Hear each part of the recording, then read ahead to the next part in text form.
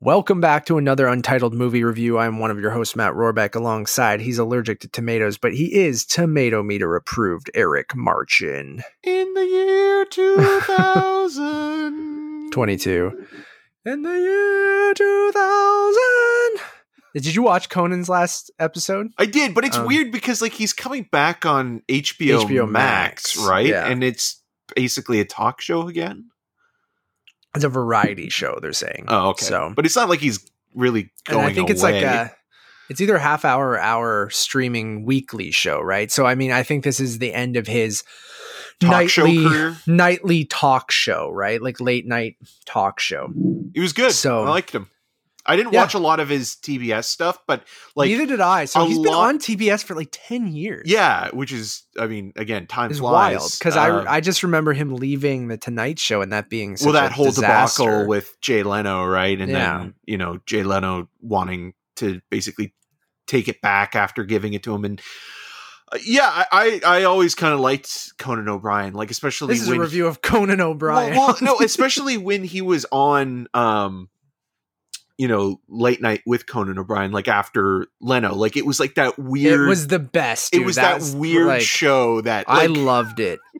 That's prime Conan for me. Like I was can't believe he with still it. got away with masturbating bear. Like that makes me laugh every single time. Oh, it's still funny to this day. And I think why he couldn't use it is because like technically NBC owned it or whatever. Yeah. Right? Because of that. But anyways, today we're reviewing Chris McKay's The Tomorrow War, which is now streaming on Prime Video. Jeffrey Bezos, starring Chris Pratt, Yvonne Strahovski, J.K. Simmons, Betty Gilpin, Sam Richardson, Edwin Hodge, Jasmine Matthews, Ryan Kiera Armstrong, Keith Powers, and more. All your favorites are here. Originally, a Paramount Pictures and Skydance Media film was going to be released in theaters by Paramount, but because of the COVID-19 pandemic, they decided to sell it to Prime Video. Ironically, this is right when theaters are opening up again, and like Without Remorse as well, which was in the same boat where like Paramount just kind of sold both of those to them. Yeah. Right? Unfortunately, it's on, not unfortunately, I mean, you guys can all watch it if you have a Prime Video subscription, but this is one I would have liked to see like in IMAX or a big screen.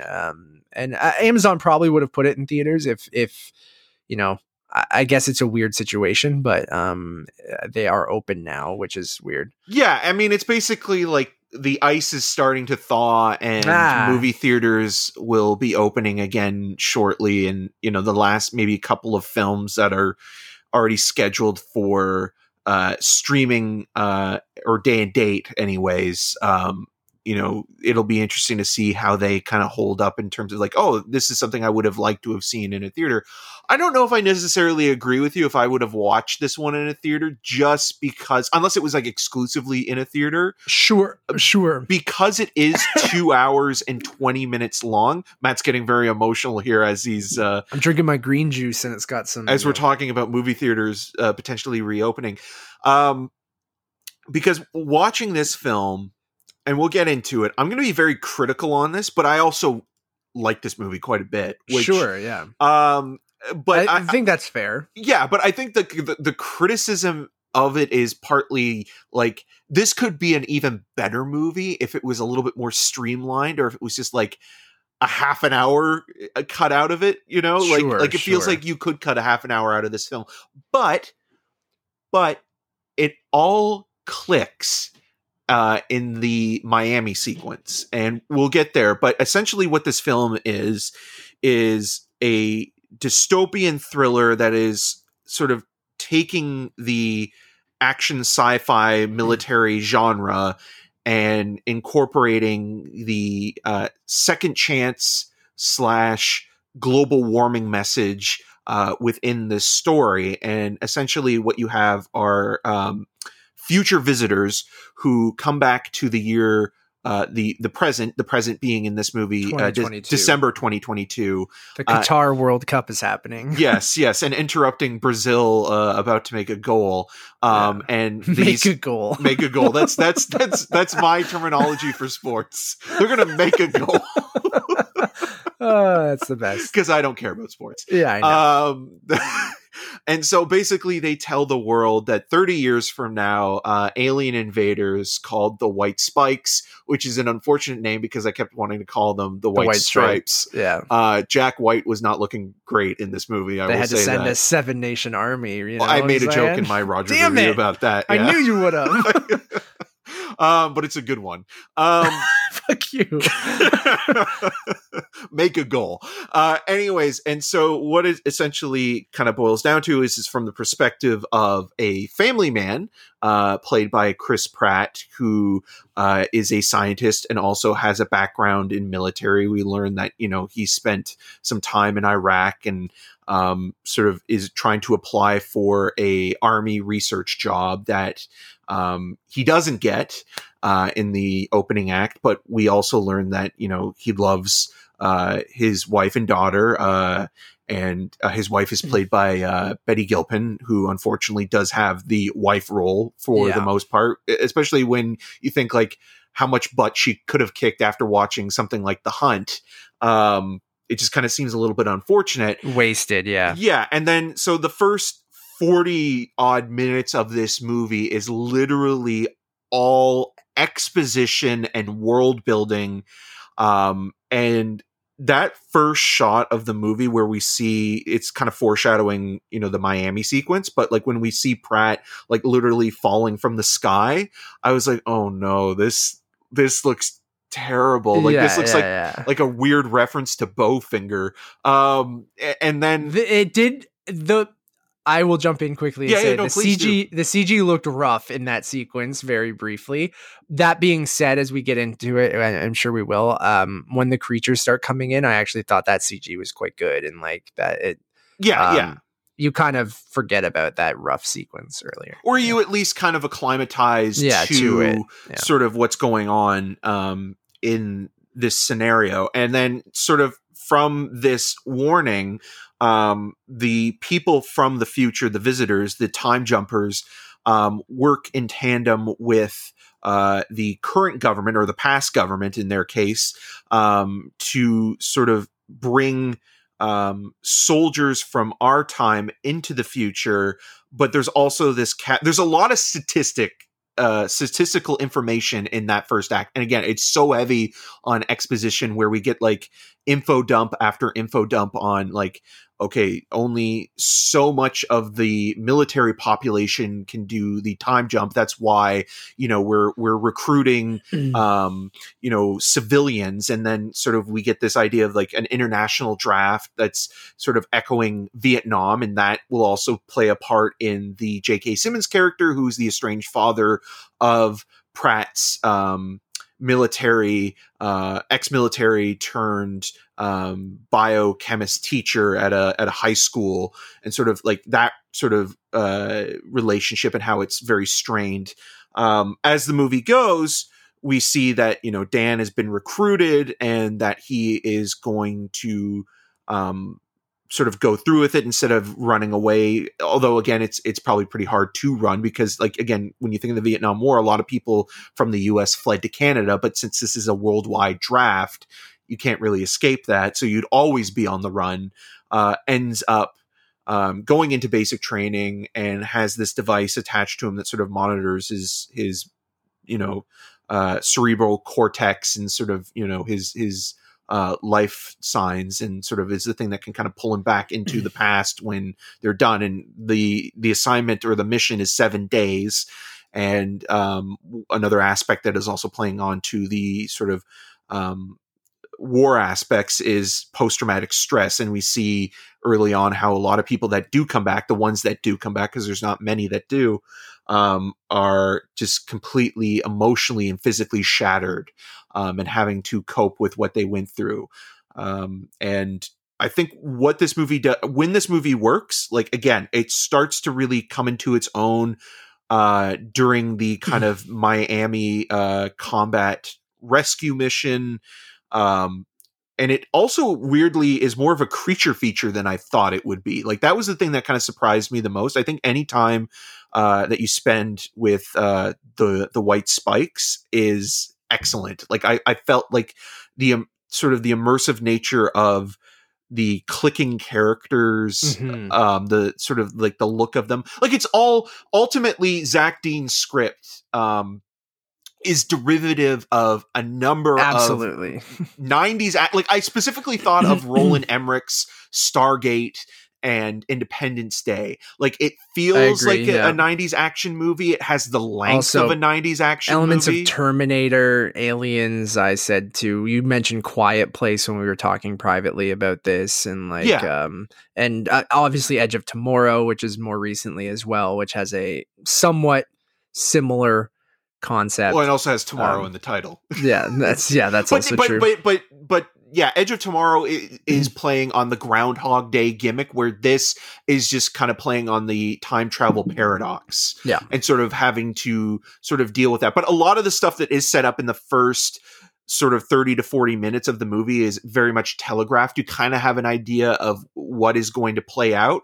But I think ultimately it works, like even on that emotional level. Like I think that there are moments in the story that I found kind of surprising in terms of characters that Pratt ultimately ends up working with, and that it's not just like, okay, a little bit of a suspension of disbelief of going like, okay, that is yes, but like, but I'm talking more about like almost like you referenced Aliens, where we get like you know the sort of like the core group of characters that sort of Ripley is sort of teamed up with in the military thing, where with this we don't stay with sort of one group for that long. Like even someone like Sam Richardson, who's kind of playing like that typical, like, nervous banter, joking kind of guy we just saw in Werewolves Within. Yeah, it was very good in that, and also Promising Young Woman. And he's so good in this too. I thought he was funny. Oh, he is. But like you think like, okay, like this is a character that's going to be throughout the entire thing, but it's this revolving door of supporting players that all interact. And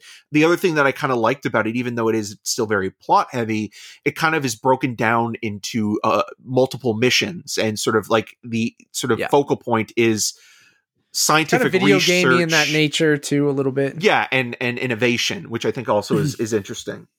Yeah, no, I'm with you. I thought I was pleasantly surprised by this, and like it kind of won me back over with Chris Pratt as well, because like I will be the first one to admit that I've talked a lot of shit about Chris Pratt in recent years, and I don't mean like I don't hate the guy. I've actually loved him in Parks and Rec. I loved him in smaller supporting roles, and I loved him as Star-Lord. I just feel like there was that period of time after Guardians of the Galaxy when he became a movie star, when we were throwing him in a lot of stuff. And I've always said like there was something didn't quite work for me with him as a leading man. Like I don't think he works in Jurassic World. I didn't think he worked in Passengers, Magnificent Seven. Like we were throwing him in a lot of different things. And I just felt like he was always one of those guys who never felt supernatural, not supernatural, but didn't feel natural. Like the show? In those roles. Like I always felt like he was someone who he's in a character dramatic actor. role, and in a dramatic role where he is the lead, he is the one who the movie is riding on. I could see him reading a script. Like I could see him performing a script. I never felt like lost in anything that he had done other than maybe Star-Lord, because it's comedic and just fun and but that's also whatever. An ensemble, right? Like that's a group effort where like he is a breakout in that, and obviously that's kind of why Hollywood put him in all those leading roles after the fact. But you look at stuff that he's done in supporting parts. I mean, you mentioned Parks and Rec, but like he's great in a few scenes in Moneyball and Zero Dark 30, and Her I think is one of his best performances. And but when the movie rides on him, it just never really worked. But then that being said, in this, it like weirdly finally clicked with me, where I'm like, this is the first thing since Guardians where I've gone, you know what, you feel natural in this, and your emotional beats work. And I don't see like, not every scene I'm not going, oh man, you're trying really hard here. And I don't know if he's just like worked on it or anything, but like when he's Owen in the Jurassic franchise, I'm just like, there's something with his like he's trying to be over like, charismatic and sort of like, again, that movie star thing, where with this it kind of feels like he kind of tuned into just like the family man kind of. Yeah, and I think that worked. That everyman who also is very skilled at what he does, and I think that translated to the emotional beats in the movie, because he has some great moments with Yvonne Strahovski's character and J.K. Simmons, where it's not necessarily the deepest emotional thing you've ever seen in the world, but it just worked for me. For this kind of film, it works. Yeah, and it's like not like I was crying or bawling my eyes out or anything like that, but like those all felt believable and the emotion was there, and I actually felt like that was the driving force of the movie. And yes, the metaphors about global warming and things like that are very blunt, much like when we were just reviewing the Purge movies, of being like they're pretty in your face, they're pretty it wears obvious, its message on its sleeve, or in this case it's weird sort of Total Recall-esque device. Yeah and I think that's fine, but the family aspect is kind of what worked for me, and I totally agree with you on top of that with the creature design and the creature feature element of it, that I loved the design of the white sorry, I keep thinking spikes. White stripes now. I know, white spikes. It's hard not to. I was like, the white spikes, and they're these interesting kind of you could see the design from, like you said, A Quiet Place or even Stranger Things or the Demogorgon and things like that, but like with this interesting white thing where they had like little T-Rex arms, but then they have tentacles that shoot out spikes, and I'm like, these things are cool, and they always felt menacing, and like get a harpoon on that tentacle. Yeah, and again, and then going back, the movie has some I thought the comedic stuff worked with Sam Richardson's character, and like he has a great line because they're drafting civilians and they're looking around, and I like literally like laughed really loudly at that. There's a line that he goes, "That guy's wearing a chef's hat," and it just like literally made me laugh, and I was like, oh, I wasn't expecting that. And then I really love J.K. Simmons as well. I mean, I love J.K. Simmons all the time, but like seeing a jacked J.K. Simmons with that beard and just being kind of a prick and like a conspiracy theorist kind of prick is just like kind of fun. And like and the whole last act with where Pratt has to there's two big team ups, one with him with Yvonne Strahovski's character, and then one with him and J.K. Simmons, who plays his father. Is it because their last name is Forrester and my mom's maiden name is Forrester? Maybe.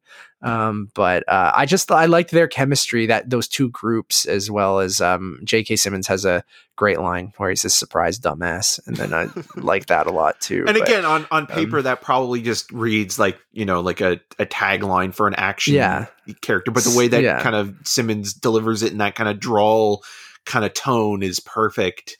I think that, like, again, emotionally speaking, I wasn't moved to tears or anything, but for this kind of movie, I think it works ultimately, and I think that it earns some of that sort of the idea that this is more than just like a standard action film, even though it is very much derived from everything that we've been referencing. Like every time travel alien movie, that action, every sci-fi action blockbuster that you've seen in the last 30 plus years is in this film in some way or another. Like, this is a sum of its parts kind of movie, but I think when it's all kind of put together, it ultimately works. It's just a lot to ask somebody to stick it out after, like, for the first 30 to 40 minutes. Like, I could understand if somebody's watching this and like being like, I'm checked out at like minute 10, because it just is so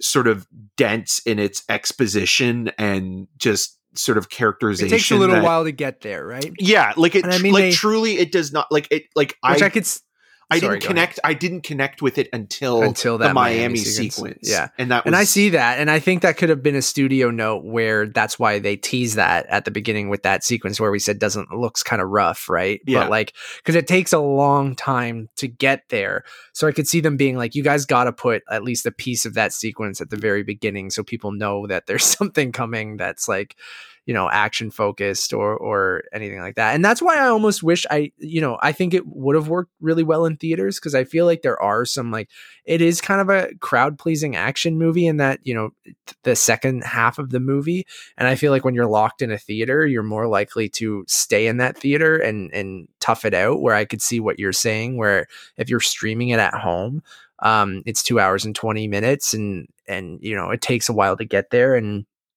it is derivative of a bunch of different movies, which we've mentioned. So like I could see someone also in those first 30 minutes being like, I'm good and needing to turn this off. But like, I don't know, like, I just feel like it came at the right time where I wanted a movie like this. Like, you know, I thought it was a crowd pleasing action blockbuster that, you know, is very familiar, but like finally showed me that Chris Pratt, you know, maybe he can do other things than Star-Lord, and like if he finds the right role, and maybe he's coming into his own a little bit when it comes to being, you know, an action star or a leading man. But I thought the emotional beats were, you know, yeah, like you mentioned, and like I said before too, like solid. Like it just works for this type of movie, and it probably didn't even need that element, but like it kind of elevated, you know, it from being completely generic or anything. And then man, Lauren Balfe all over the place too lately too. Also doing the score for this. Well, I mean, this makes sense just in terms of like keeping it within the Paramount Skydance Mission Impossible kind of family, right? Like it almost feels like, oh, we're doing this, you know, sci-fi action military film. Going back to Chris Pratt, like I don't know if Chris Pratt's necessarily great in this role. I think he's good. I think he's subdued, and I think like again, watching the first scene where he's in class, kind of like teaching his kids and the students, and kind of basically like they're just completely you know, pessimistic about the whole situation and can read the writing on the wall. I was thinking like for a couple of minutes there, and it's not the movie's fault, it's just more so like, again, kind of casting Chris Pratt as a science teacher. I was thinking almost like, oh no, is this going to be Mark Wahlberg in The Happening, where it's just so unbelievable that someone like Mark Wahlberg could ever play a high school science teacher. I believed him as it. I did too. I think he's more subdued and realistic, where like Wahlberg, it's like, and what about the bees? You know, like, and I was thinking like, oh no, is Pratt gonna like come end on, up guys? Like, like I thought Pratt at a moment there like was going to do that, but he never does, which I think is quite good. But I think his casting is interesting outside of the movie as well, because you have a character that, you know, believes and goes by science and the exploration of innovation and experimentation, where Pratt has been very vocal about in his real life about being a man of faith. And I think that that's kind of interesting in terms of just like casting somebody you could be both. I even said this again, regurgitating my Rogers review. Like, how dare you? Like you can be both, but they're not necessarily like they're a contradiction in general, right? Like the idea of thinking like, okay, well, if you're a person of faith, you believe in a higher power, and like, you know, even that trumps science, where people of science are usually agnostic or atheist, right? And like that also, I mean, he seems to be agnostic in this, the character, where like you look at something like Prometheus or even Alien Covenant, you had characters that were scientists or you know, ship's captains that had a religious kind of grounding to them, right? Like Noomi Rapace's character in Prometheus always kind of struggled with her faith, even though she was a scientist. Yeah, I get that. Yeah, so I thought that was original kind of title was Ghost Draft. Tomorrow War is kind of generic as well, but Ghost Draft is kind of like Ghost Draft is incredible. It's so stupid. It sounds so dumb, but like I would have loved that. Ghostbusters, Ghost Draft. Yeah, and again, I think it's thoroughly enjoyable. I could totally see, you know, some people just being like, the trailer didn't sell me, and the movie won me over. And I don't know if it was right time, but we're both on the same page here, where I'm like, you know what, I thought that was thoroughly enjoyable. Like, I thought the action sequences were exciting, and it is one of those movies, like even more so than, you know, recently even Black Widow, where I was watching it and I was like, I wish I saw this on a giant movie screen with great sound, because I think it would have been a blast. Right. So that was like, I think that's just very telling of how much I enjoyed this. It was just like, man, I wish I wasn't sitting on my couch watching this. I wanted to be with a crowd watching this in a theater. And yeah, I again, it is derivative. It's probably something you've seen numerous times, but I think it does a good job, executing what it's trying to do, and it's not trying to pretend to be something it's not. And I like the creature design. The action sequences are cool. And I like, Chris Pratt and some of the emotional moments. So, thoroughly enjoyed it. I'm going to give it a 4 out of 5.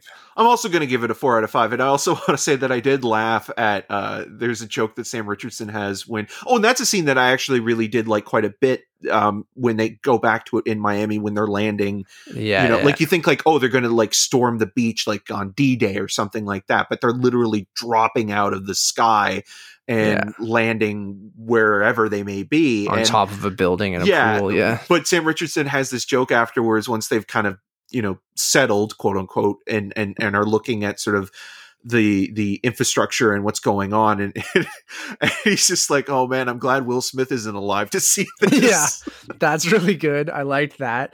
And there's a jump scare in this movie, not maybe intentionally, but there's an alarm that just comes out of nowhere, and it scared the shit out of me.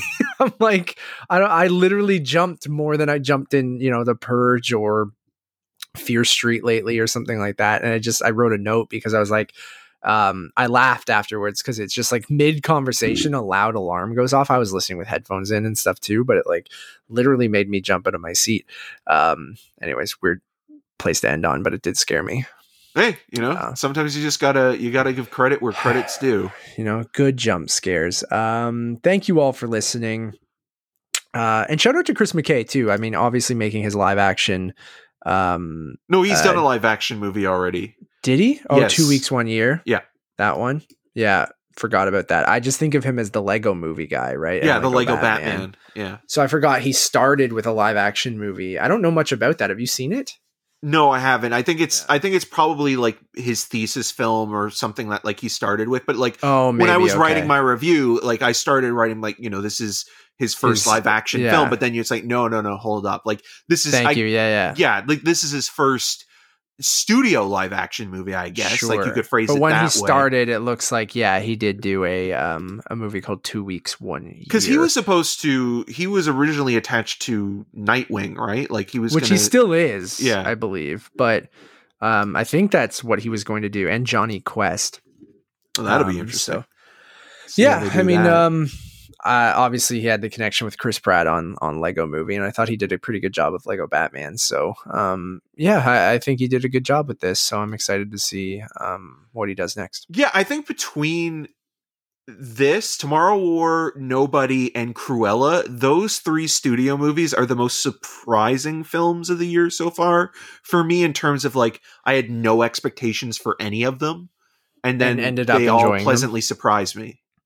Yeah, I think I'm in the same boat. I think this and Nobody probably more so than Cruella, but I still really enjoyed Cruella as well. But I'm with you where all of those are in the upper of like, oh wow, those are 3.5 4s out of 5 that could have easily just been totally forgettable or just plain bad. So. I know reviews are all over the map for this, and I kind of understand that, but I understand if somebody gives this like a 2 or a 1 star and says like, it's derivative but not interesting. Like I totally get that. Like it's not one of those things where I would argue like, no, actually you're wrong, or like you're not seeing it the way that we saw it. Like this film is rough around the edges, and again, like if it was sort of cut down, I don't know, at the script stage or editing stage, and was maybe 30 minutes shorter, I think it would be even better. Like I think it's good. I think it's actually surprisingly good. It had the potential good, to be like, but I think it could have been really like good. A great film. But but as it is, I think it's actually really, really good. I agree. I'm surprised how much I like the movie. I agree with you. When you texted me, I was surprised, and then I watched it, and I was like, "Oh no, Eric's right. I enjoyed the shit out of that." Thank you all for listening. We got a lot of other reviews we would love for you. It was a very, very busy week, actually. So please go check out our other reviews for the Forever Purge, Black Widow, Roadrunner, Fear Street 1994, False Positive, The Novice, Wolfgang, Werewolves Within, 12 Mighty Orphans, Fatherhood, Catch the Fair One, Italian Studies, Luca, See for Me, Lots of stuff up there. So please go check out those reviews. Untitled Movie Conversations, we have a lovely conversation up with the folks from Phantom City Creative, a nice hour-long chat with them about movie posters and their career and things like that. So please go check that out. It was a lot of fun. And then our main show, Untitled Movie Podcast, would love for you guys to subscribe there. Our 94th draft is coming very, very soon for you guys. So stay tuned for that. Follow us on Letterboxd, Untitled Podcast. That's kind of our hub for everything. If you're looking to find our reviews, links to the podcasts, links to all of our social channels, lists of our favorite movies of the year, favorite movies of Tribeca. Every time a movie and a new franchise comes out, I usually post Eric and I's ranking, not combined rankings, separate rankings of those movies, so you can kind of see how we vibe with different franchises and things like that. We'll put up our Purge rankings because the newest Purge movie just came out. They all tie for first. So, except for the first one. Yeah. And not the first Purge, but the Purge. Yeah. What else? Untitled_cast on all those social medias. Drop us a review if you would be so kind. And as always, my name is Matt Rohrbeck. My mother's maiden name, Forrester, much like the main character of this movie. Yes, you got a goal over there. Around the internet, mostly at untitledmoviepodcast.com. You can follow me on all those social medias at Matt Rohrbeck. And I'm Eric Martin. You can find more of my video reviews, including a review for The Tomorrow War, because I'm regurgitating again, at rogerstv.com/cinemascene, and on the social medias at EM6211. Until next time. No one's eating my tuna Santa. Oh, yeah. Ugh, I hate tuna, man. I just like the insert cut of that. It is funny, but I just hate tuna. I understand why no one's eating her tuna Santa. Bye, everybody.